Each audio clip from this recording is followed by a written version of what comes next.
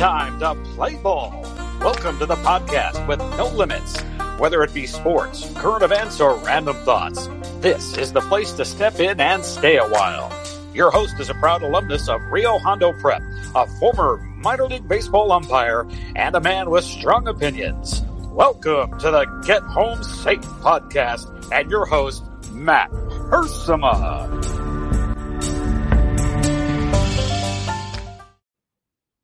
Hey guys, and welcome to another episode of Get Home Safe. It is Thursday, August 13th, 2020. Thank you for joining us today on this fine Thursday morning or whenever you are listening to this podcast. We appreciate the support and your listenership.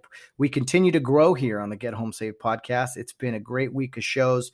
First two, of course, were kind of Rio Hondo Prep related, my alma mater, in talking to, I should say, my coach from Rio Hondo Prep back when I was there, who's been there a long time, as well as his daughter the following day, Tawny Drain, who was a pretty nice story regarding her kind of medical journey the past few months. And of course, Wednesday, who else would we have on the show? None other than Mr. Bill Barnes on the weekly Wednesday weigh-in. Bill was all excited yesterday about some of the breaking news that was going on Tuesday. So it was a lot of fun sitting and chatting with him. Nice long episode. And we talked some politics. We talked some sports. It was a great time. And I think it's something that's always fun to do with Bill Barnes every single Wednesday. But every show this week has been an absolute blast to put out so far. And I'm looking forward to the remaining two we have here on Thursday today and on Friday. Just a few things today, guys. First off, our guest on the program today is going to be Max Hernandez. Max and I used to officiate high school football together. Max also officiates some college football at the junior college level. He's a huge Rams fan, so we'll talk a lot about that. You know, I love my Rams fans. There's only so few of us, and it's just fun chatting with him. He's been a season ticket holder since the Rams came back to Los Angeles, so we're definitely going to talk some Rams football, maybe talk about the new stadium, and a lot of football officiating. I know that high school and college football is kind of getting pushed back here in California to the spring months, but we're still going to cover a lot of it and maybe share some memories about working together as well. Max is a fun guy. He's been involved in the Foothill Citrus Football Officials Association a long time. He's had different positions in the board and all throughout his time there. And so we get a lot of high school and college football officiating to talk about, and also share some fun stories and chat and just catch up since it's been a long time. So looking forward to you guys hearing that episode, or that interview, I should say, today here in the next few minutes. A few things on my mind today. Bill and I covered a lot of the breaking news yesterday with college football being kind of on the move, on the adjusting it, if you will. The Pac-12 and the Big Ten saying they are not going to play in the fall. That's left the SEC, ACC, and Big 12 kind of holding everything together. It looks now as of late Wednesday, that the Big 12 is planning to move forward and play football also with the SEC and ACC, not together, mind you, but in their conferences. And it brings up a lot of interesting discussions. It really does. There's a whole lot of elements to this. I am not the person in the room making the decisions, so it's hard for me to be too critical, but it's going to be very interesting when you got two conferences at home that are sitting there not playing. And as of today, August 13th, that those other three power conferences are going to be playing. So we'll see. Still about a month and a half away from actually playing football. But I know with everything kind of building up to it, the practices, the scrimmages, all the different medical testing they're going to have to do. It's going to be a very different season one way or another. And I think it's very similar to a lot of the seasons we've seen currently with the baseball season, the NBA bubble, the NHL bubble. The NFL is planning to go on as scheduled. So it's going to be interesting, but I think the schools that do push forward for a season this year, I think it's going to be a good thing. I think the country needs more sports right now. I really do. So we'll see what happens. But interesting show with Bill yesterday. If you haven't heard it, and you're not easily offended, we'll say, go in there and check that out and listen to Bill Barnes. And he's here every single Wednesday. I've also had those other 2 episodes, like I said, that were very good. The Ken Drain, not interview, but tribute on Monday has really gotten a lot of plays, and I've gotten a lot of good feedback about that.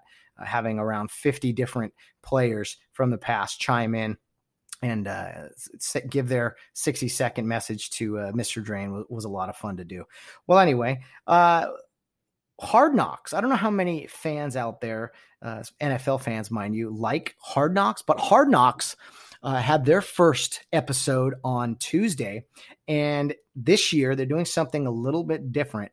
Hard Knocks usually follows one NFL team for their training camp. They do it every year. It's just kind of behind the scenes, and it's week to week. There's usually 5 episodes. They start early on in training camp, follow the team through their preseason games, cameras behind the scenes. You hear everything, and it's a lot of fun. It's been going on a long time.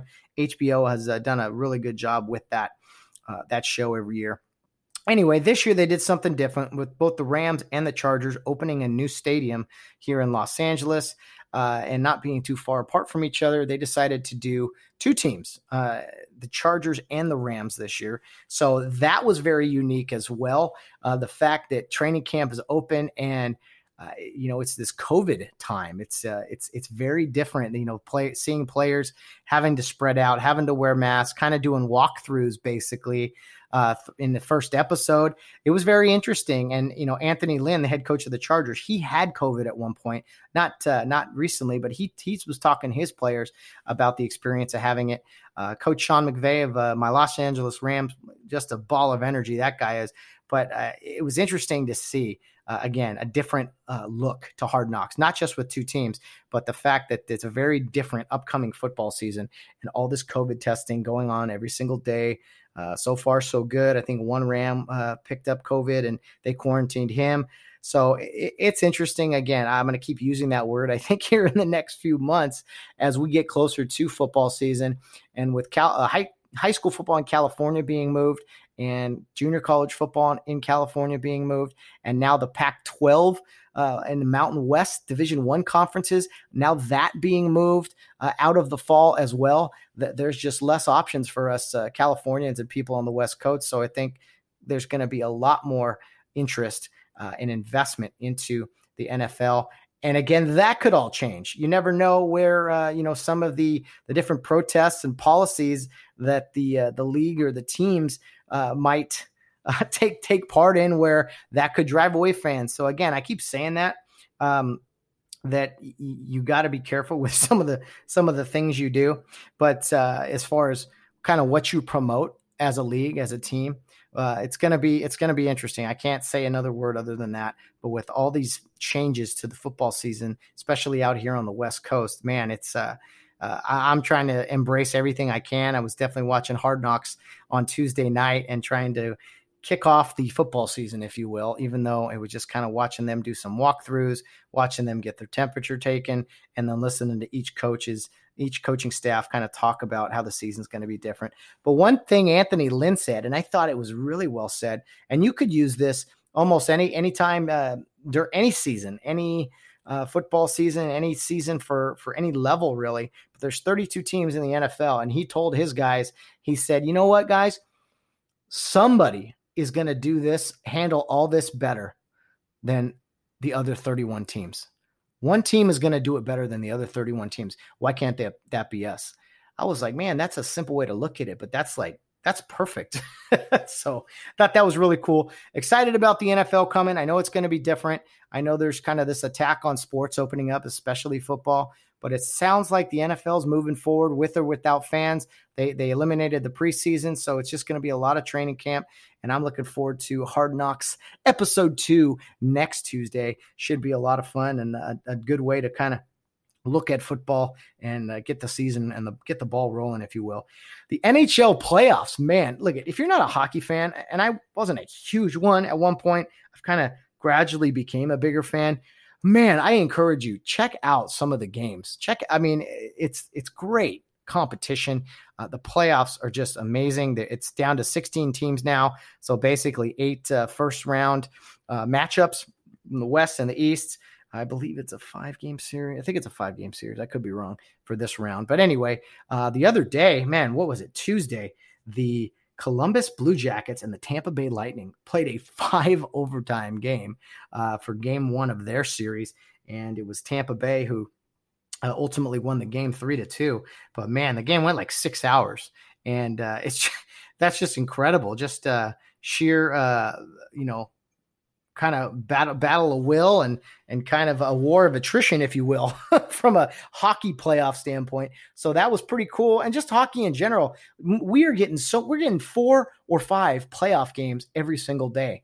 It's phenomenal. And I think hockey works kind of to watch on TV without fans, at least playoff hockey. I understand, not wanting to watch every game like you would football or even basketball. I guess kind of baseball is that way too, where you kind of don't watch every game. But in this current stage we're in, it definitely works. And I think hockey's done a really good job. I don't agree with everything they've done, but I think they're putting out a really good product. It's definitely encouraged me to watch more hockey, and I'm watching it.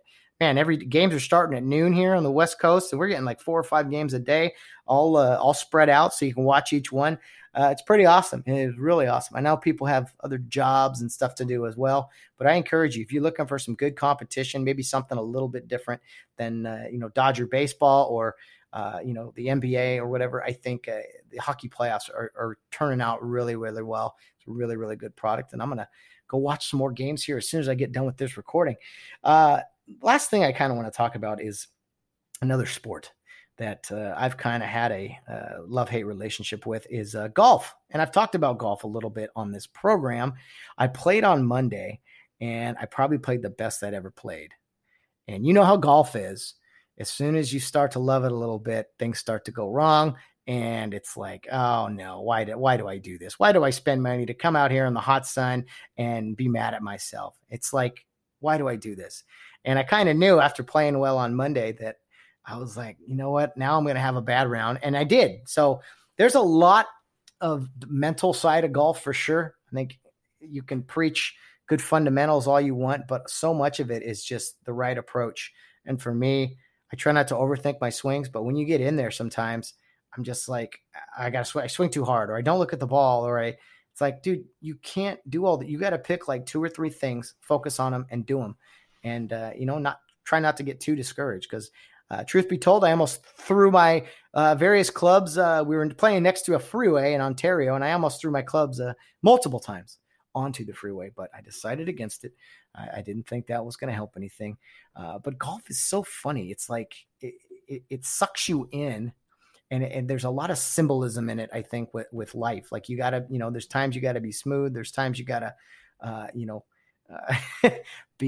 be strategic, if you will. Like, okay, maybe I don't need to try to drive this ball 250. Maybe I need to hit it about 180 and avoid some bunkers and stuff. And so I'm starting to get a little bit more into the strategy of golf, if you will.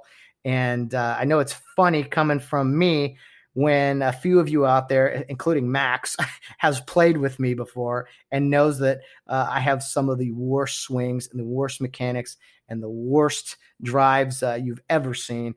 But I'm improving a little bit at a time. I'm supposed to play in this tournament on Friday with some umpires and such down in San Clemente. So I am hoping that there's been some improvement and that I can piece it together. Again, I'm not that greedy. I don't need to shoot any kind of super great score. I just want to kind of be in the mix. I'm good. Par golf is great, but if I'm one over, if I hit my bogeys 1 over each hole, I can live with that. That's not too bad. You're at least in the mix. I just want to hit it straight. Doesn't have to be that long. Just be in the mix, just a little bit, little here, little there. And then every now and then I get the itch to swing hard and hit one far. And as soon as I do hit one far, that's probably not good for me, because then I start thinking about hitting it far, and that's not good, as you know. So I'm going to stick with this whole golf thing. I'm going to keep pushing forward with it, keep doing my best. It's a weird game, man. I've never quite understood it, because I'm like, okay, you got to be quiet. You got to, why are you guys so passionate about, when they do make a putt or something? I'm like, I don't quite get that. That doesn't seem like throwing a touchdown pass or, hitting a home run. Like, I'm like, I don't get it. But started playing, started to be a little bit more serious about it. And it helps that my roommate is a golf caddy. So he likes to play. He has some good pointers, and he's definitely helped me out a little bit. And I think on Monday I surprised him with some of my play. And then Wednesday, I think I came back down to earth a little bit. So I'm hoping for a better round on Wednesday, guys. But right, that's all we can do is show up the next day, try to swing a little better, and to live a little better. That's all we can do. So that's all I'm going to do here in the upcoming end of the week. But let's get to our interview now with Max Hernandez. I'm sure he's chuckling now. He's listening to this and thinking to himself, man, I've played plenty of golf with Matt, and it's not pretty at all. And maybe some other football officials I've played with as well. But you know what, guys? I'm trying to get better. I think I am a little bit better. So I challenge you all to play a little golf here soon. Give me a call. Give me a buzz. Let's make it happen. But let's get to the interview with Max Hernandez. Talk some football, talk some refereeing, talk some Rams football. We did record this last week, I believe, the end of the week. Maybe it was Saturday. So just so you guys are aware of kind of how our conversation is, it wasn't as recent. So some of the recent news didn't quite make the conversation. But I thought I would definitely put this interview out here today on Thursday so that you guys could enjoy it. And yeah, let's get right to it. Let's not waste any more time. Let's get to our interview with Max Hernandez.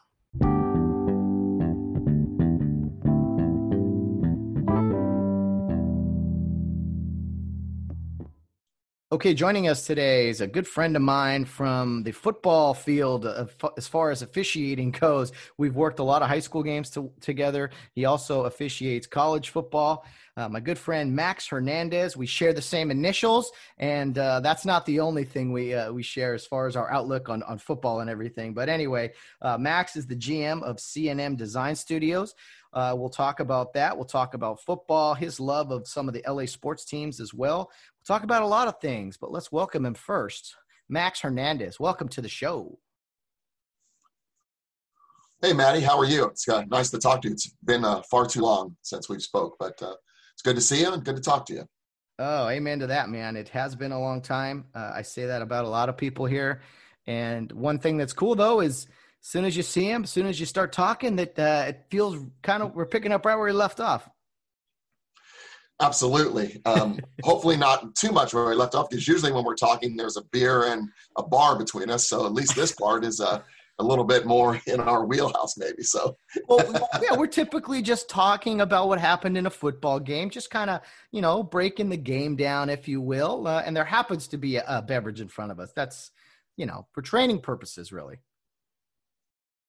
Completely understandable. I know that I'm able to articulate my words a lot better if I'm drinking between every sentence. So yeah, I feel good about that.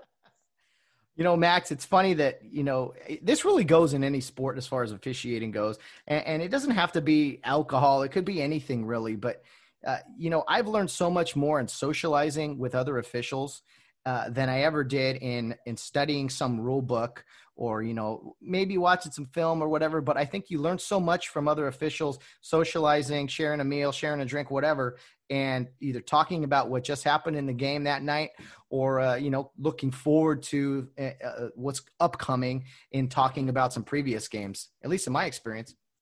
Absolutely. I think, and I did softball for just a year or two, but I'm pretty much just a football guy. But in football, I believe it's really in that way, whereas we're usually in evening or night games for the most part. So there's a lot of camaraderie that goes on after the games.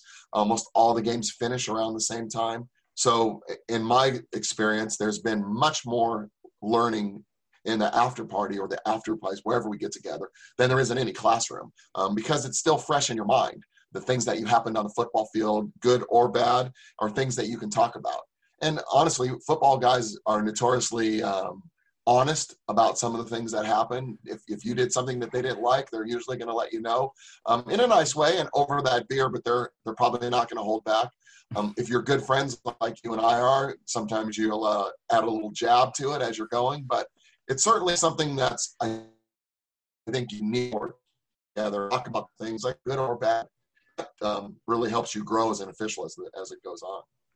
Well, Max, I think you speak for a lot of guys who feel that way. I know football is just different, and I know we know a lot of guys who work other sports, myself included, But yeah, there is just something very different about football. And I'm glad I started that sport first, because it definitely opened some doors for me in other sports, and just kind of got my mind on the right track versus some of the things I've heard in other sports.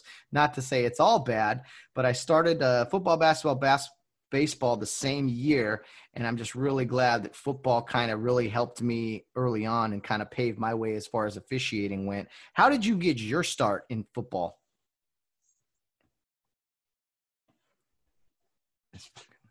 Oh, well, I'll tell you, it was quite a while ago. Obviously, I was still young. We were married a couple of years. Colleen and I, we started a family. I originally started coaching football way back in the early to mid '80s. I coached football for a while at Charter Oak. I coached a little bit at Baldwin Park High School, just sort of lower division stuff. But I really have a love for that sport. I always have.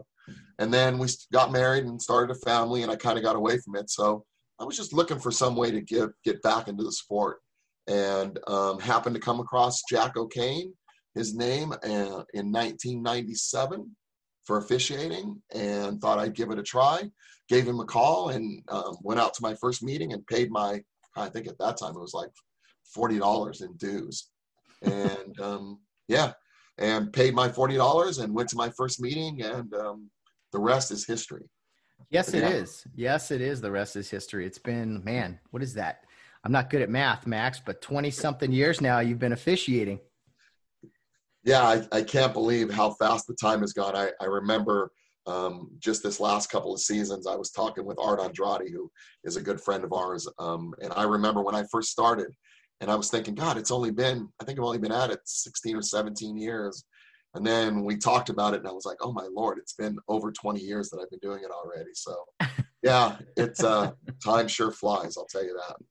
No kidding. Well, Max, as you kind of started out, was it what you thought it would be? Because a lot of guys go in, there's some guys who are like, I don't know anything about this. Let's just see what happens. And they're really coachable, we'll say. But when you started, did you have this attitude yeah, I've been around football before, I bet I can do this. And then you were kind of thrown into it and you're like, oh man, I didn't know anything. What was kind of the early impact of you diving in? Kind of what was your attitude and some things you learned right off the bat? Yeah, it was quite a bit different. It was different than I thought it would be, because when you go from coaching or playing and into officiating, you really have to look at it in a different way, which I wasn't prepared for. I thought I was prepared for, but I really wasn't. So the expectations I thought were a little bit different than what I'd hoped for. But I've always loved the sport, as I said, and so I sort of dove right into it. Even after 23 years, I've never been a giant quote the rule book type of guy. I've kind of always worked my way through it, read the rules and certainly know the rules, but maybe not be able to quote every line and every paragraph of it. So I just kind of did it by feel, and those first couple years to sort of get the hang of it were rough.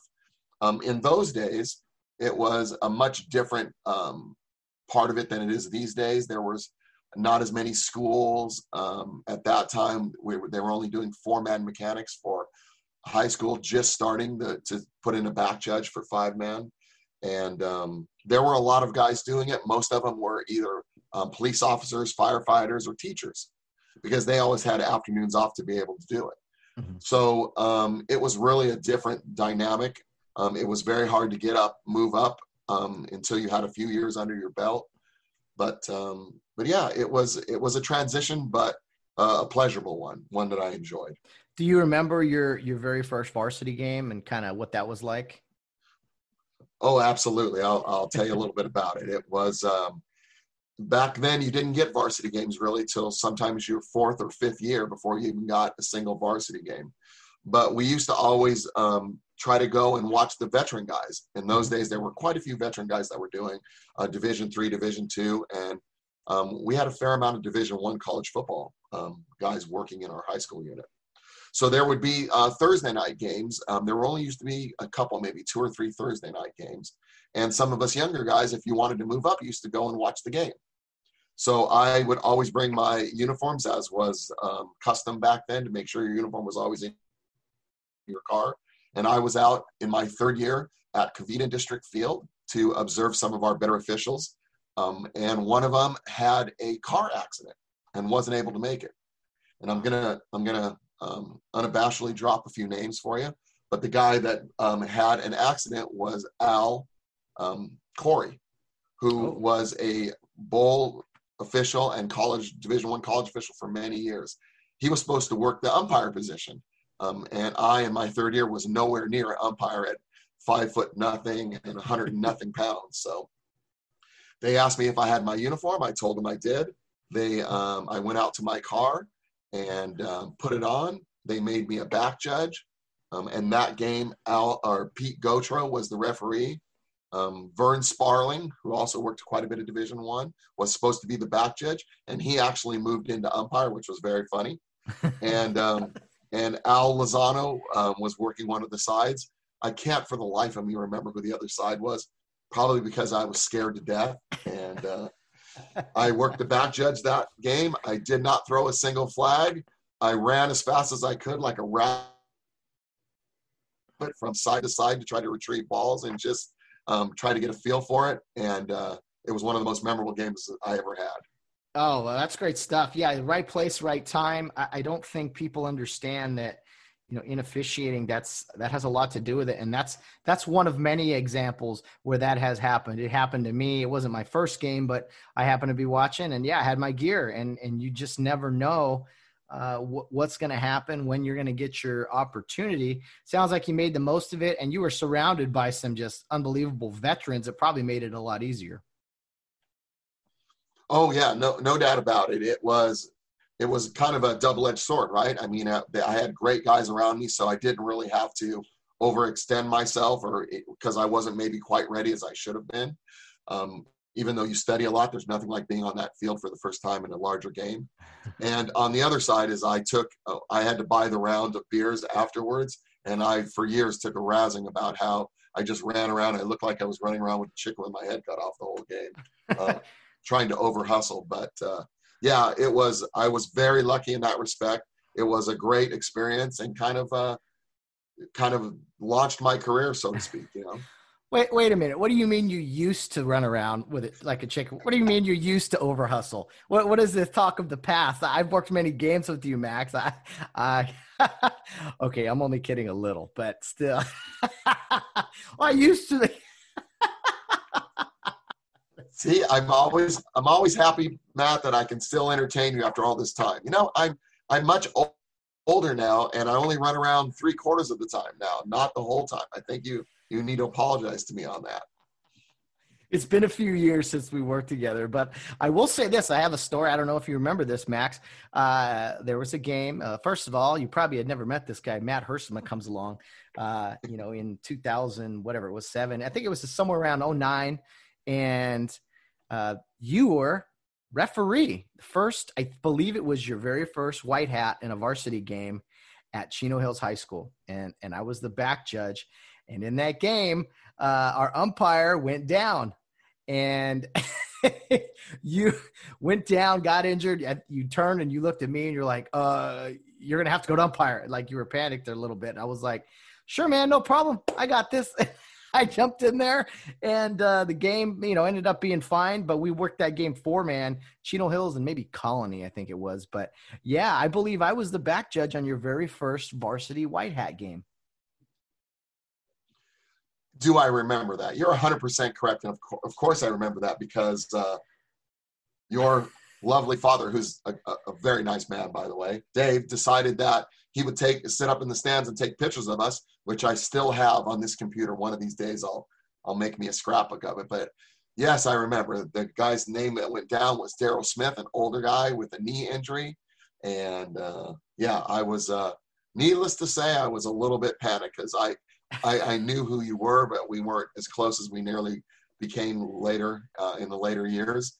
And I had no idea if you could handle even what you were doing, besides the fact that you weren't moving forward. And I, of course, Daryl Smith was a longtime baseball and football guy, not the most mobile gentleman I ever met in my life, but certainly a good official as far as rules go. So I was really hoping to lean on him to keep me out of any trouble. So when he went down, all I had was you to keep me out of trouble. And yeah, to say I was not confident would be an understatement.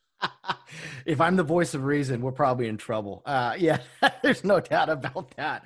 But that's a good point as well, Max. Like you do all this training, you do all this preparing and talking, but once the ball is kicked off, anything can happen. And in that case, something we weren't necessarily expecting happened, and the game goes on. You got to find a way to adapt, and for us to continue to do a good job, and sometimes have to do an even better job when we're shorthanded. So anything can happen. And I think that's something, especially in football, that I learned over the years, that it's good to prepare, but you got to really be ready for anything. No doubt about it. It's, again, my experience is only in football, but I believe it's unique in that way. Yeah. In the fact that you have other guys out there, it's a real sort of camaraderie team thing that you have to do. And really, once you're out there and the ball's kicked off, no matter if you thought they were the greatest official or maybe a person just learning or coming up, you guys got to all come together and make the best of it. And in those situations when you don't know what'll happen, or somebody that goes down that is a veteran person, you really learn a little bit about what you can do as an official and as a person, and what the guys around you can do. And I really think, Maddie, over the years as we've gotten to know each other, I think that was a good leap-off point for us. We understood that no matter what could happen, that at least if we had the two of us there, we would find a way to get it done and do a good job and do the best job that we could, and learn to trust the person that's across from you. I think that's a big part of it. We have worked playoff games across from each other as you know, kind of line of scrimmage officials. We've also worked a playoff game sideline partners when the CIF went to 7-man mechanics in I know where this is going. In this in the semis and the finals. And you know what, Max, there is I don't know, I think I surprise a lot of people, not from how great I am or anything, but how I'm very different once the game starts. I don't know if it's a game face. I'm a lunatic. Like, I want things to go the right way. And I've been known to yell a few things on a field, and I do remember it was very cold. And you know, if I'm arguing with you or trying to excuse my behavior, I was simply trying to stay warm that night by screaming across the field and doing the things I was doing. Do you remember this game? Well, yeah. Do I remember this game? Yeah. There's always in any career or in any longevity or anything, there's always a few things that stand out. And this one will always be one that comes up in any conversation I ever have about football. It was freezing. We were up in the high desert. We went up there. It was a 7-man crew. We were working together on the sideline, which it wasn't that unusual for us to work together. But you seemed especially wound up that night for some reason. We had a crew that was good, but maybe not as perfect as maybe we would have wanted it to be. And you were already on a rampage when we were on our way up there. We dressed in a nice warm house of a friend of ours, but we went out to the game, and it was cold out there. Mm-hmm. You were already on in your game face during pregame. So by the time we hit the field, you were in rare Matty form. So I was not in my usual form. I was trying to be calmer because mostly I was freezing and trying to get my sea legs under me, so to speak. And we were probably, I don't know if you remember this, Maddie, but in my mind, we were maybe 2 series into the game before you absolutely lost your mind. You were not happy with what was going on the other side of the field with our other 2 officials over there. And you rushed onto the field by somewhere around the top of the numbers and screamed across the field at those guys. What was screamed, I probably don't want to rehash here, but I think I lost my mind. I had never laughed so hard my whole life. Your face was red, your back was straight. If you could have ran all the way across there and grabbed one of them, you probably would. I'm glad you restrained yourself at the numbers. But it was one of the funniest things I've ever seen on a football field. You know, there's no one harder on officials than other officials. And when we are trying to do a good job, I think we all want to have this standard of excellence, this bar that's set. And when people aren't kind of doing things that should be pretty simple that make us all look bad, I get a little hot at times for sure. And so, yeah, I was amped up for sure. And Yeah, I'm glad you restrained me a little bit because you were like, Maddie, hey, hey, settle down. It's okay. I'm like, no, it's not okay. I mean, I just assumed you were on your way to the other side of the field. So when you got some numbers and I yelled and you stopped, I was very grateful, because during a playoff game, the last thing you want to see is two officials, one tackling another one as he's swinging across to the other side of the field. Just a side note on that, I agree that maybe we're all kind of hard on each other. We all want to do a good job, especially in a playoff game. But if I remember correctly, those two teams were running the football and you were in a deep official. I don't quite understand why you were so keyed up on the sixth play of the game, but it was certainly entertaining. So yeah, who knows, Max? Who knows? I'm almost like a football coach that way. I think where I find something to complain about or something to yell about. What it seems anyway. I've had my fair share working with good partners and good crews. And not to say I didn't disagree with guys on crews at times or be upset, just like I'm sure there were guys upset at me. But yeah, to each his own, I guess. We all carry ourselves a little differently. I know guys like you would always be like, Matt, hey, this isn't baseball. Settle down. I'm like, this has nothing to do with baseball. This is just, an intensity I think we need to carry right now. Yeah. Yeah, I agree. Every game's important, but you might not need to bring that intensity to the La Puente Bassett game on down number one. I mean, you might need to just let it play out a little bit for you there, my friend. Hey, that's a big game for those players and their kids, in the stands. So, every year that game's important as well. So, I agree. Anyway, well, Max, you've had the opportunity. You've worked a couple different finals for the Foothill Citrus unit, which is the unit you and I were both a part of. You also are a guy who has worked college football. You work primarily community college, and for those that maybe just it's just community college. No, in Southern California, it's not just community college. It's some of the best talent I think you'll see in the entire country of teams or players that are not at the Division I level. Most of these guys are Division I caliber players.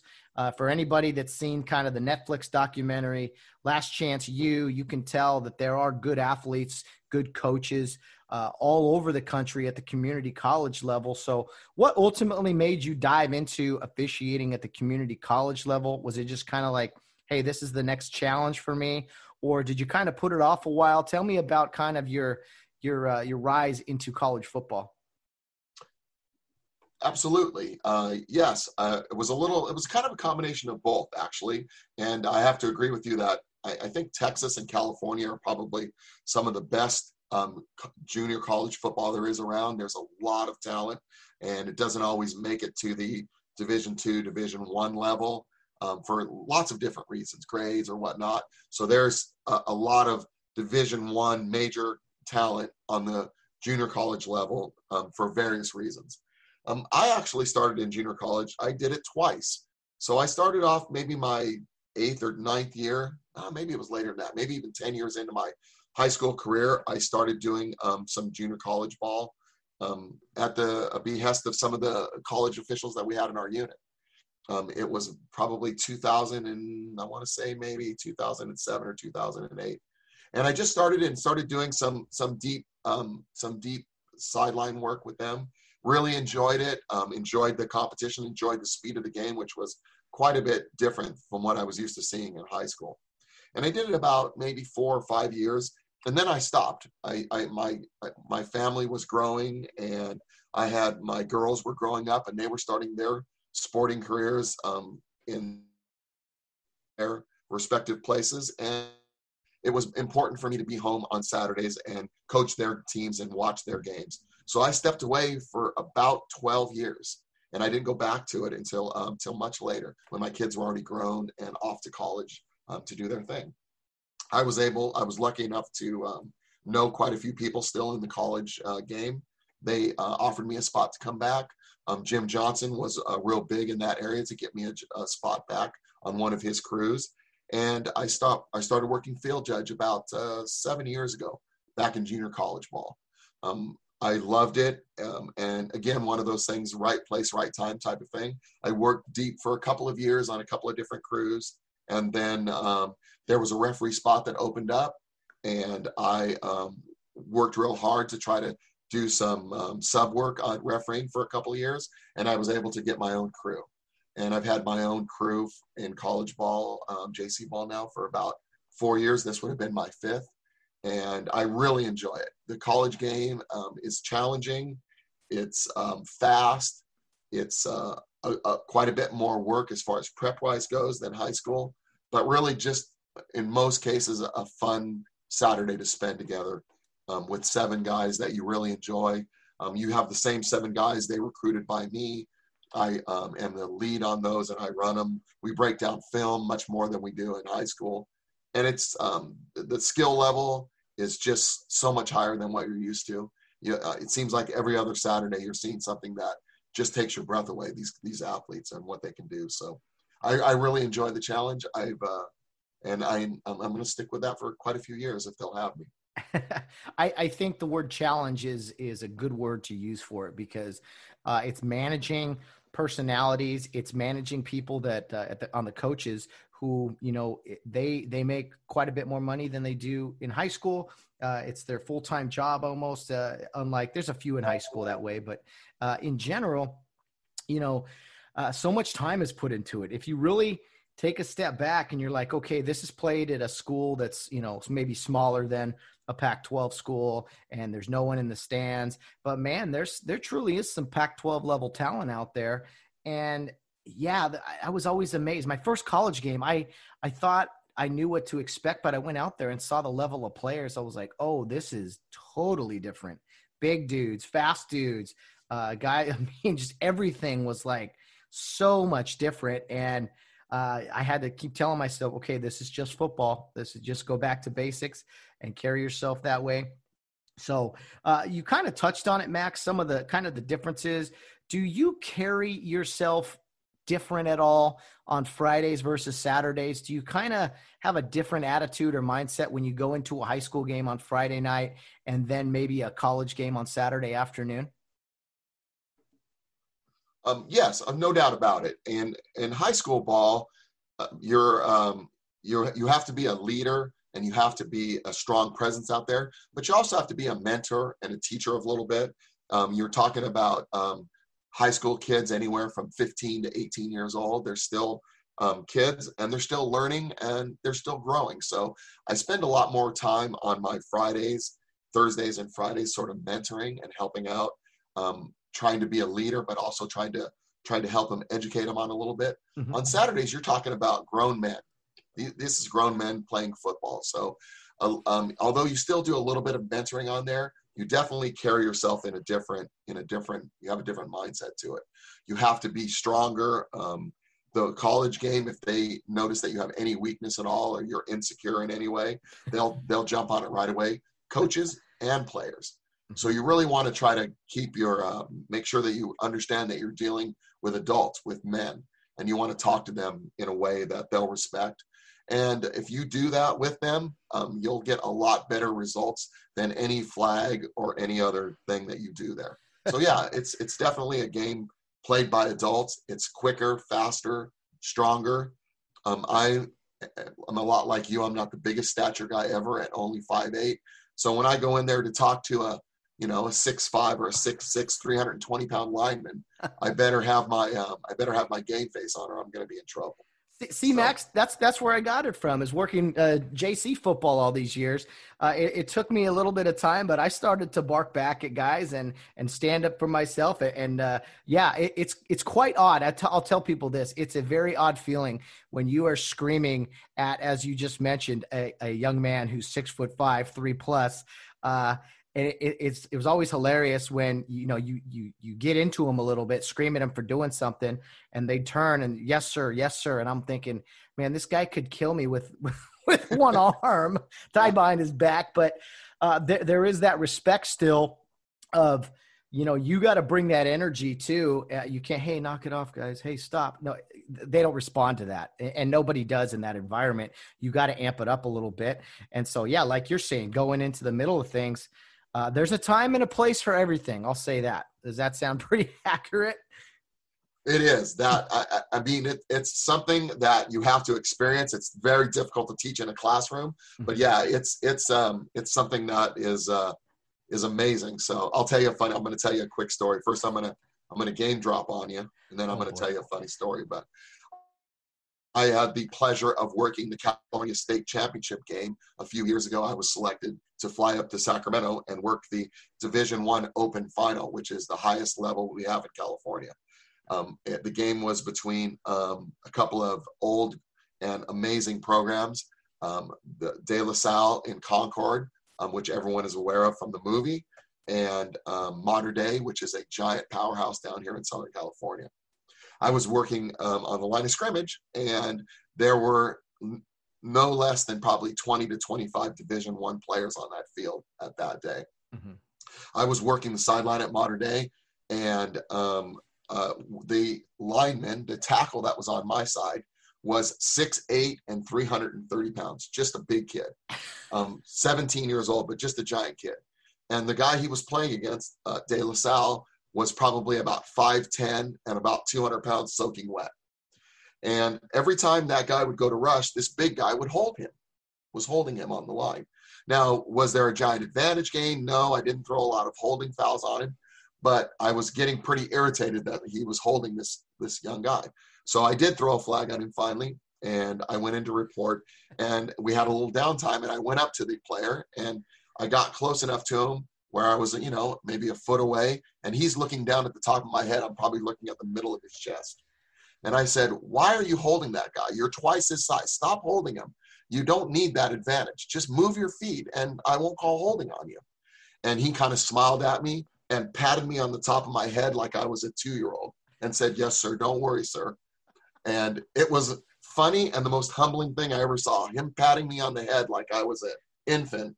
I walked away thinking, Jesus, this guy is, he might respect me, but I think he still thinks that I'm in junior high. Yeah, I don't doubt that for a second. I mean, the size of some of these kids you see, you're like, and this is high school or this is junior college. Like there's a whole nother couple levels of size out and speed out there, which is just crazy to think about. So it's unbelievable the talent you see out there, Max, and trying to control it, trying to keep it all organized and in order, if you will. The law and order that we have to keep out there is a challenge, and it's a lot of fun to do. I think we're on the same page there. Let me ask you, Max, with this whole COVID changing kind of the upcoming sports seasons, in California, high school football has been pushed back to late December, early January.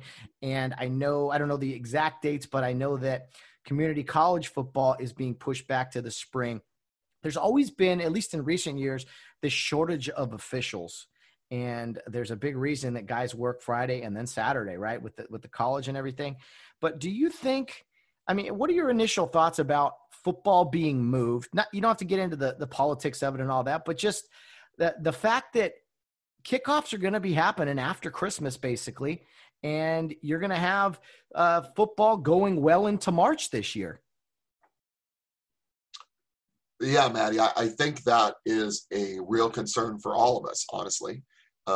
As most officials, we're sort of creatures of habit. We do things in a structural way. We start at a certain time, we get our mindset ready, we get our bodies ready, and we're ready to work in the fall.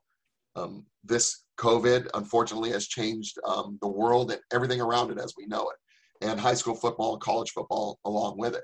So we are going to have a tough time, I believe, in January, tougher than we normally do on our fall season. There's been a unfortunate shortage of officials, and it's been trending that way for probably the last 5 or 6 years.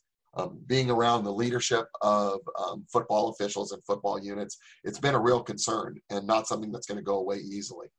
The fact that we're moving closer to other sports in January, in a season and a time that we're not familiar with, having guys that do not just multiple days, Fridays and Saturdays as far as high school and college, but also multiple sports. A lot of officials do football, they do basketball, they do baseball, they do all the seasons in conjunction. So those challenges that are going to happen in January and February, how they spread out the seasons, is going to be very difficult. A lot of us that do it and love it are not exactly spring chickens anymore. So to run the seasons that close together in that short of a time span is also going to be a challenge. And honestly, I'm concerned about how our mental and physical preparation will be in the January months, because there will be holidays and things when we're usually done, and we tend to slack off a little bit and have our winters off. So now we won't be able to. So I think the COVID from an officiating standpoint is going to be as much of a challenge, or is not more of a challenge than anything we've ever faced before. Again, as we talked earlier, in the show here about preparing for things, and then things change, like sudden things. This is exactly kind of what we're talking about. Where you're used to playing August through, early December, and now that's going to get changed. The other odd thing to think of is not this season, Max, but next season. I mean, you finish up in March, and then you got to play again in August. I mean, unless they kind of move it around a little bit more, push it back, I don't know. But I am glad at least California is trying to play football rather than just cancel it altogether. And I know there's a bunch of challenges. I know there's health concerns and all this. Football has kind of been under attack a while now, even before COVID. So this is just one more obstacle. And for those of us like you and I, who love the game, who love the relationships, who just love what football does for people, I mean, this is just one more obstacle that we got to get through. And it really, I hate saying this, we're all in this together. That's kind of a cliche thing, but we really do. If we want this season to happen, and I'm saying we, because even though I don't officiate anymore, I still kind of feel a part of it all. We have to work together to really make sure this goes off. There's going to be obstacles. There's going to be problems. I'm sure of it, but I think if we kind of keep a positive outlook about it, there can be a season. And I'm hopeful that we get through both seasons here in the upcoming late winter and early spring. Yeah, I agree. I realize that you don't officiate with us or as much anymore as you once did, but as you know, once you're sort of in the officiating fraternity, you hardly ever get out. Your opinions and your thoughts matter because you've been in the trenches with some of us. So I understand that. We I don't know where we go from here. I think I'm quite a bit older than you, so I've seen a lot of changes just in life in general over the last 57 years. And I just am unsure of the new direction of things are going. All things in life, football and everything else, have to evolve. That's just part of life. But this has kind of given us a force thing that we've never seen before. And how we respond to something this quickly and this fast, I think will give us a real telltale sign about where we end up within the future. Football has been something that's been changing the last few years. It's been more in the spotlight just for the uniqueness of how it's played. I think there's a lot of good that comes from the game, a lot of life lessons that come from the game, but certainly there's some things that have affected people in a negative way that needed to be addressed that hadn't been addressed for many years. This is just another one of those challenges. And it is kind of a cliche to say we're all in this together, but if we don't all come together and make some kind of mutual understanding about how all this is going to play out, not just for this season, but for seasons that go, I really think that this is going to be one of the major pivoting points in football and in sports in general. How we respond and what we do moving forward, I think will have a big impact. Yes, it's going to be different, and we got to be able to adapt to a little bit. I mean, I don't know what it's going to look like as far as wearing masks or if the shortened games. I don't know, but we'll see. And moving forward, hopefully, as to get the football family, if you will work together, even though there might be some disagreements. Well, Max, let's talk about your actual family now. We've talked a lot about your football family and all this and that, but your lovely wife, Colleen, who I only talk with you really because she is a way cooler person than you, and I still don't understand what she sees in you, but you've been happily married a long time now. You have some wonderful kids. I mean, tell me a little bit about the Hernandez family and just how things have been the past few months and what everyone's up to these days. Yeah, thank you, because everyone always likes Colleen more than me, and rightfully so, honestly.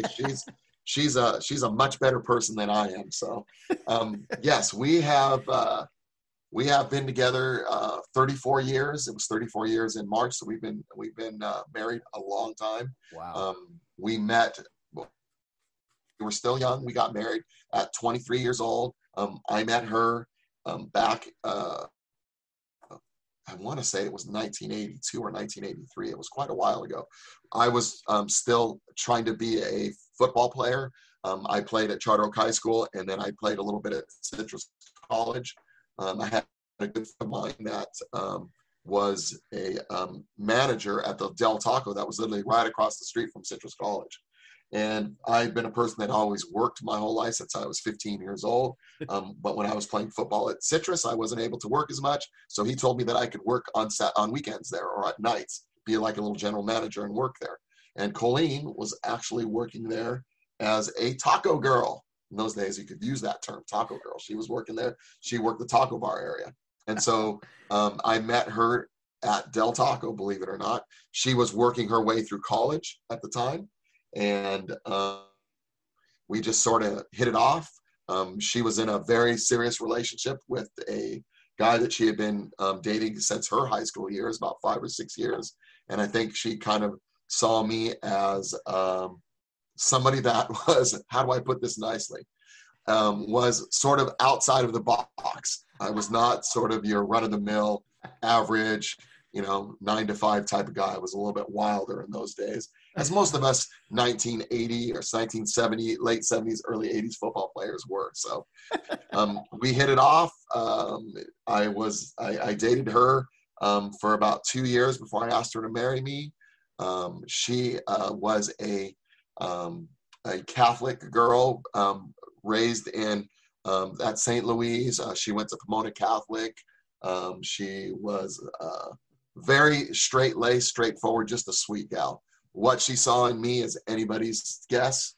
And there's been a lot of guesses over the years and all the people that met her, especially in my football officiating career. But, we got married in 1986, and the rest is history. Man, it's great been great stuff. Yeah, that's fantastic. And so I got to ask, because I would think, 34 years, you guys have had to do this maybe one time. Have you guys ever on the anniversary gone Del Taco and got a meal together, just like, I don't know, sentimental reasons? Yeah, we still have a affinity for going to Del Taco. Maybe not in the way we once were. I used to lock her in the freezer quite a bit. That was my way of flirting. They're not allowing me in anymore. It's just lock her in the walk-in freezer anymore, which is disappointing. But we still reminisce about that quite a bit. It's always a funny story when we talk about our days when we were working there. It was I did quite a few things to try to catch her attention in those days, and it's a good one. But we do spend a lot of time doing that. Well, it worked, man, whatever you did. And I kid, I tease, but she's wonderful. She's hung out with us a few times after games and stuff. So it's always good seeing her and the entire family. How are the kids these days? What are they up to?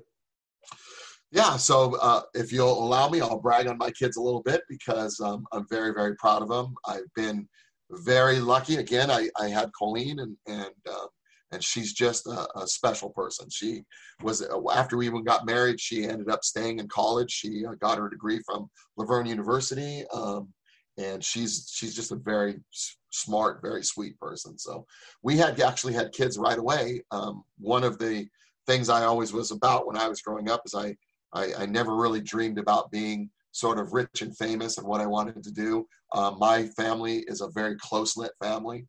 I have 3 brothers and sisters, and we're all still very close up to this day. And so one of the things I only wanted to do was get married and have a family of my own, have a house and a family of my own.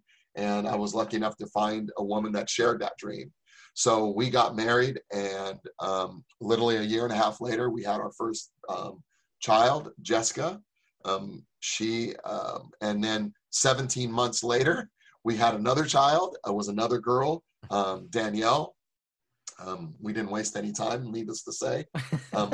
I always wanted to have a boy because, again, I'm sort of a big sports guy and all this stuff. So when we had the 2 girls so quickly, Colleen kind of wanted to stop, but I was desperate to have a boy. So we read a lot of books, and we did a lot of interesting positions, but we tried it, and we found a way. And 5 years later, I had my son, Max Jr. or Max the Third. So we have three beautiful kids. They're all grown up now. Jessica is 31 years old. They all went to college, which was great. Jessica went to college at Cal State San Bernardino. She was originally going to be a marketing and communications major, but as luck has it, the government came calling on a scholarship there for things to do to work for the U.S. government, and Jessica qualified for a $50,000 scholarship. She, which took her career in a whole different path. When she graduated, she actually got a job with the Department of the Treasury in Washington, D.C. One of the toughest days in my whole life was having to take my 22-year-old daughter across the country and drop her off in D.C. where she had to work. We didn't know anybody there. She got herself a one-bedroom apartment, and she worked across the country there in the Department of Treasury for 5 years. And her job was to run up and down Capitol Hill and get funding for cybersecurity. A lot of you guys know what VeriSign is. That was one of Jessica's pet programs. It was VeriSign through Congress. She was able to get passes to get in and out of the White House. She still has that kind of clearance. And we've been to DC many times since then. It was a great 5 years, but after that, we were happy to have her move home. She moved back to San Diego. She got married in 2016. She left the Treasury Department when she moved back there. Now she works for the Department of the Defense in cybersecurity for mostly naval bases. Wow. She's able to work remotely from home. And in 2018, I had my first grandchild that she gave me. And just this last March in 2020, I had my second grandchild. So I have two grandchilds that she gave me. She's just, my oldest one's just an amazing kid. Wow. Grandpa Max, that's still hard to believe. Yeah, me too. Although when I look in the mirror and I see all that gray hair, it's not quite as hard to believe as it once was. So I was able, my second daughter, my second child, Danielle, she is a lot like her father in that way. I was worried about having a son, but my middle daughter is a crazy sports nut. She's a Dodger, Rams fan like her father. We do all the sporting events together. She is just an absolute sports fanatic, and her and I are so connected in that way. She is went to UC Irvine. She is a mechanical engineer and a systems analysis person. She works she's got a job working for Ducommun Engineering, and she's the lead engineer on Apache helicopter blades for the Army. She also works on she worked on tow missiles for the Army as well. At 30, just turned 31 years old. She's the youngest lead engineer for the Army that they've ever had. So she's quite a superstar in the engineering world. So very, very proud and very happy of her. She still lives locally here in Pasadena, so I'm able to see her a lot more than I do the one in San Diego, although not far away. It's just not as often as I would like. So sure. And my son, I have my son, who I was dying to have a son, and I'm very proud of him. But he did not turn out to be the sports nut that I thought he would be, as the fate would have it. My two daughters, who are very into sports. My son is a great guy, but a very laid-back human, a lot like his mother. Very kind-hearted, very easygoing, but not much of a sports guy.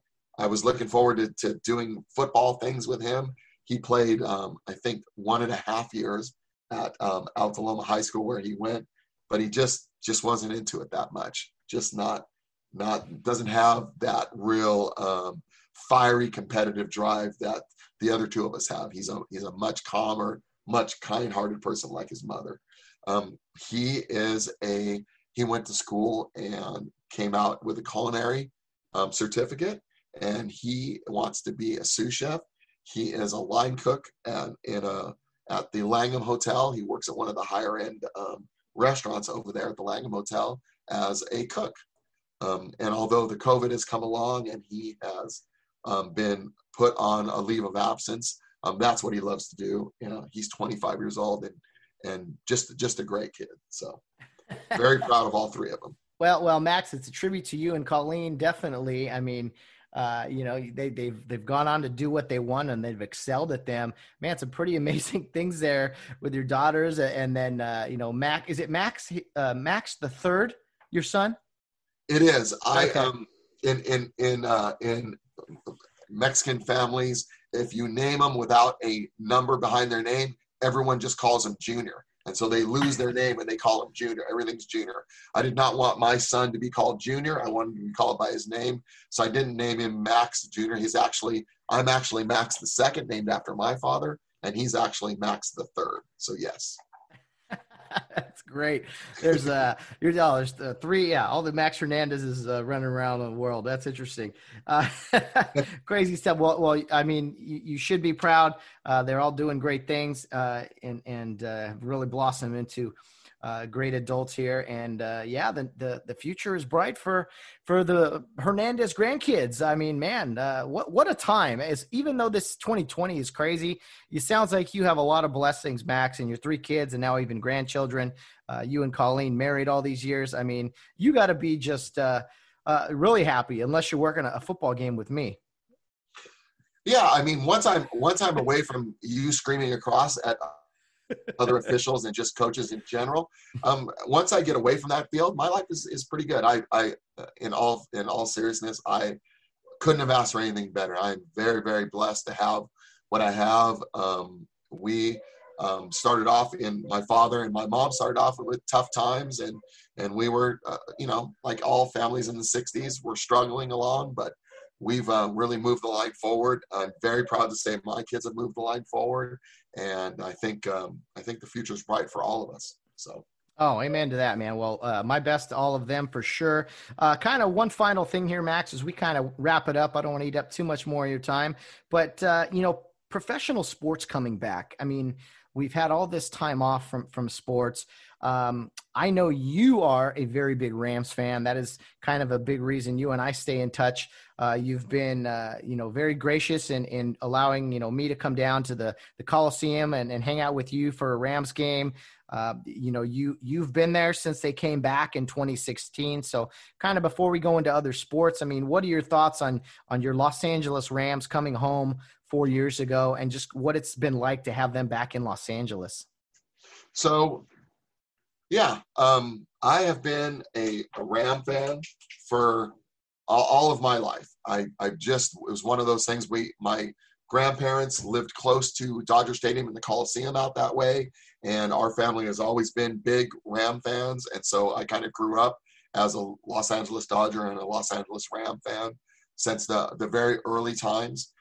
I've been fortunate enough to see many, many games when I was younger. Lots of great memories of the old Coliseum back in the early 70s when I was 10, 11, 12 years old, going there, being able to sit at the very top, which is all we could afford in those days, a few times with my family, my grandfather, and seeing some of the greats, seeing Roman Gabriel. I saw the Fearsome Foursome, the old Ram playing. So it was just a really special time for me in those days. I knew almost everything there was to know about them as I was growing up, loving football, and followed them for a long, long time. When they moved to Anaheim, it was a little bit tougher time for us. I wasn't a big fan of that move. We were really big with the Carroll Rosenbloom when they owned them, and they were really seemed like they cared about the fans and what we were doing. Of course, I was young and didn't follow all the politics of it, but when they moved to Anaheim was really tough for us, but we went down there and watched games there, and I met players and all kinds of good stuff. When they left for St. Louis was very crushing for me since we were so invested in the Los Angeles Rams.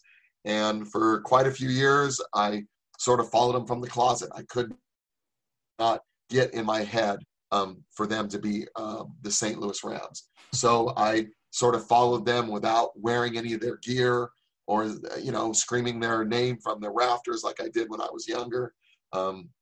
I was not happy about the move there. Of course, I still love the players and the Rams, and I watched some of their stuff, but I tried not to follow them nearly as much. So when the rumors started happening that they may come back to LA, of course, I was excited. When they came back, it was one of the best days ever. I was one of the first persons to purchase season tickets. Now that I had a few more means to me, I was older. I purchased season tickets for my daughter and I, and we've had them since they've been back. And it's just been a great time, something I can share with my daughter, with my son and my family, what I shared when I was younger. And it's been great all the way up until the brand new stadium. The brand new stadium is quite a bit more expensive, but it looks gorgeous. And my daughter was so excited. She said, "Dad, we have to find a way to get seats in the new stadium." So we were one of the first ones in, and we have got season tickets for the new stadium, which I'm very excited about. Completely crushed that we can't go this year, but I waited a long time for them to come back, and I'll be patient. But yeah, I have season tickets for the new stadium, and I love my Rams. Oh man, yes, I love talking Rams football with you, Max. You said you're much older than I am, but the sentiments, everything you said, I could totally relate with. I think it's so cool you guys have season tickets, not only in the Coliseum, but now in SoFi. I'm really excited about the new stadium. Hopefully we get in there. I will definitely be contacting you about meeting up with you down there a time or two, I'm sure. What are your thoughts? I know you're old school, Max. What are your thoughts on the new uniforms? Yeah, so I'm old school, but I also, being around football as much as you and I are, Maddie, I tend to try to keep my mind a little bit more open about it. Mm-hmm. I try not to jump off about it. And I know there's a lot of old school Ram fans that as soon as they were talking about changing it, they would not even consider it.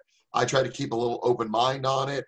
And I was not as excited as I probably thought I would be when I saw the new uniforms, but I got to tell you that they're growing on me. I like I wasn't usually a huge fan of the gradient color in the numbers and the gradient colors as they put them on the pants, but the more I look at them, the more they're growing on me. I like them. The main contention with everybody is always the style of the uniform, but the horns. The horns have been something that have been part of Ram football for as long as the Rams have been around. And for them to make the change on the Ram horns on the helmet was a big, big deal.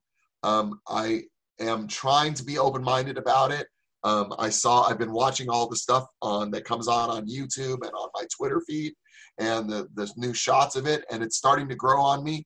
I don't know that I'll fully embrace them for a while because the Ram horns are so iconic, but they are starting to grow on me. So I'm not one of those guys that's in complete hate about it, but I'm sort of on a wait and see attitude. Yeah, I think I'm with you there. I mean, I got enough gear from the old logos and everything that's fine by me, but I do like the color scheme.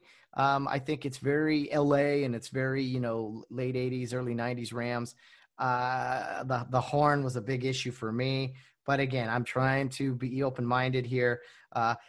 As my dad said something like, they could play naked for all I care as long as they win games. So, I don't know if I mean, we'll see. I'm excited about football being back. There's a lot of other sports opening up. It's been an interesting few weeks here with all these sports opening up. I mean, we're really, if football goes on as planned, the NFL, college is kind of up in the air right now, but not only are we having an amazing August, I mean, when September rolls around, you throw football in the mix also, we are going to have just so many options, Max. I mean, we got everything right now. Yeah, if you're a sports enthusiast, as we are, it will be it might be a little bit of sensory overload since we haven't had it in so long. But yeah, the fall all the way into January is going to be an interesting time. I'm still, not to be a negative guy, but boy, there's just so many hurdles to jump over still before all this can really come to fruition. But I'm hoping that things will change, be as safe as they can be, and we'll be able to see that. And yeah, it's the football, baseball, NHL. I mean, all the things that are going on in this fall season are going to be amazing. I wish I wish Clubhouse 66 was open and we could sit there and multitask, because that would be, we can scream about all kinds of things while we're over there enjoying an adult beverage. But yeah, the fall's going to be a really amazing time for those of us that are sports enthusiasts. Oh yeah. Well, we got to have you over to the house out here in Eastvale, Max. We've, it's kind of like the sports headquarters. Definitely on the weekends, we put out extra TVs in our bar room with the pool table. And it really is pretty cool to watch sports. I can't believe, I mean, in a month or so here, we're going to be able to watch the Los Angeles Dodgers, Los Angeles Kings, the Los Angeles Rams. I'm kind of mad at the Lakers right now, but you can watch them too. All of this, and not just a short time frame like you can usually in October, but almost an entire month. It's gonna be unbelievable. Oh yeah, I mean, God, the LA, with the way the LA teams are playing too, I really feel like we'll do pretty well. I'm gonna have to get a lot more vaccines and probably bulk up a little bit before I'm ready to hit Eastvale.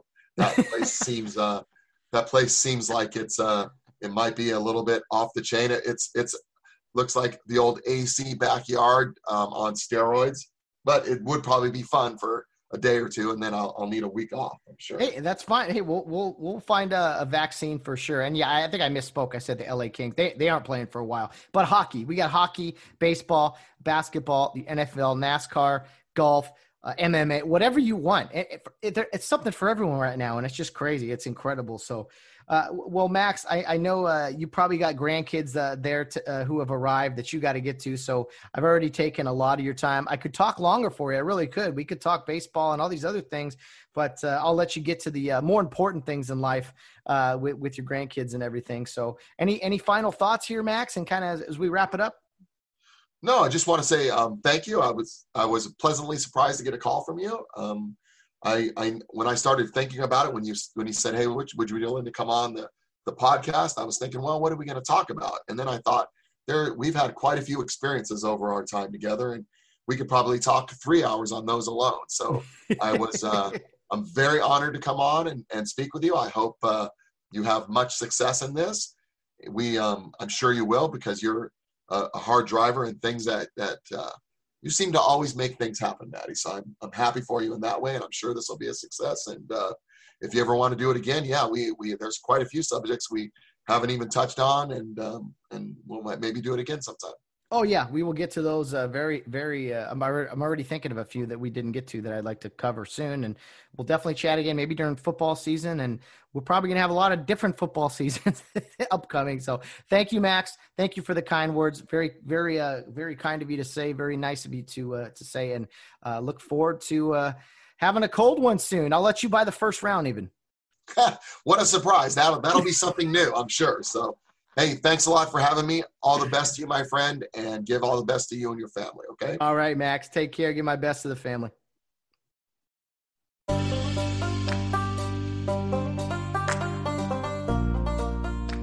Thanks again, Max Hernandez. That was a lot of fun catching up with you, my friend. Hopefully some great times ahead here as things start to open up. And yeah, it'd be great to see you and your lovely wife, Colleen, very, very soon. Maybe at HK's, one of our favorite spots up there in Rancho Cucamonga. But we'll see as soon as everything settles down and opens up. And like I said, I'll let you buy the first round, my friend. Thank you for coming on and chatting some Rams football, some officiating. We will see you very, very soon. Well, guys, tomorrow on the program, we will be joined by Brian Marine. He currently lives just outside of Philadelphia. He is a big New York sports fan. I met him through college baseball. We umpired college baseball out here on the West Coast in California for quite some time. We worked a few games together. He now lives, like I said, in the East Coast, so we don't work together really anymore, but we do share a lot of similar views on officiating and some other topics as well. We're going to really talk about what it was like moving for him from the East Coast to the West Coast and now back to the East Coast, kind of what that was like, maybe some of the surprises in moving out here, what California was like for him being an East Coast guy, a guy who grew up in Boston and also lived a little bit in the New York area. But like I said, we're going to talk a lot of New York sports, his New York Giants, his New York Yankees, not so much his Knicks and Rangers, but we'll talk a lot about all those things. He currently umpires college baseball out there in the East Coast, multiple conferences. We'll talk about all that and kind of what it's like umpiring kind of on the East Coast versus the West Coast, because there is kind of a difference, just like there is with anything, really. I mean, anybody in any line of work, you'd be like, yeah, we do it one way on the West Coast, now we do it another way on the East Coast. So be sure to tune in tomorrow. Brian's also officiated some high school and some lower college basketball as well, so he'll have a little bit of insight into that. But just a lot of fun. We're going to talk, just catch up. We haven't chatted in a while. He's like I said, he's a father now. He's been a father for a few years. We'll talk kind of some family life and just where he grew up on the East Coast. And of course, plenty of baseball, what COVID's been like. It's going to be a lot of fun catching up with my good friend, Brian Marine, on Friday. Also on Friday, we are going to have another segment, a segment we've been doing the past 2 months now. We call it Suds with Studs. Maybe it's a little corny. I don't really care. It's just something I came up with. It's an opportunity every Friday to talk about basically heroes. Whether they be in the military, whether they be in law enforcement. Our first couple we talked about were people who have won the Medal of Honor. And so it's kind of people like that. It's people who've been like Pat Tillman. I know most people know that, know who he is. I mean, last week it was Chris Kyle, the American Sniper. So we just have a quick little discussion, a quick little outline, if you will, about somebody. Just pay respects, pay tribute to them. And we call it Suds with Studs because if it were possible, if some of these people were alive, they are people that we would absolutely love to sit down and have a beer with. And we would not just be buying the first round, but all the rounds. So that's where we came up with the name Suds with Studs. Every Friday, at least the past 8 weeks or so, that's kind of what we've been doing. So we'll come up with someone again on Friday. We don't know who it is as of yet, but we will do some research and let you guys know on Friday for our segment on Fridays, Suds with Studs, before the interview with Brian Marine. Guys, if you have any suggestions for me as to who would be a good candidate for that subject, for that segment, I would love some feedback, some suggestions, because it isn't always easy kind of looking up all these different soldiers or law enforcement stories or anything like that. So if you have suggestions, and even somebody you might know and they wouldn't mind being talked about, I mean, I think that would be great, and great opportunity to get that suggestion from our listeners. So if you have any suggestions like that for the Suds with Studs segment, please send me an email, reach out to me any way you'd like, just a quick suggestion, maybe the name, and tell me to look up their information, or if you have some information, that would be most helpful too.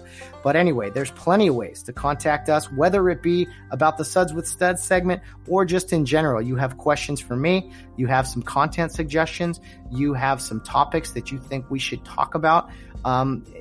Anything you want. Like I said, our email address is gethomesafepodcast@yahoo.com. We would love to hear from you. That's the best way to send us a message, but you can also do so through our social media platforms. Our Twitter handle is Get Home Safe Pod, and our Facebook and Instagram page is Get Home Safe Podcast. So if you need to contact us, that's a great way to do it. You can also follow us through those social media platforms with all the upcoming guests. Again, we try to post a picture of the upcoming guest the night before the episode is released, just so you guys kind of have a face with a name.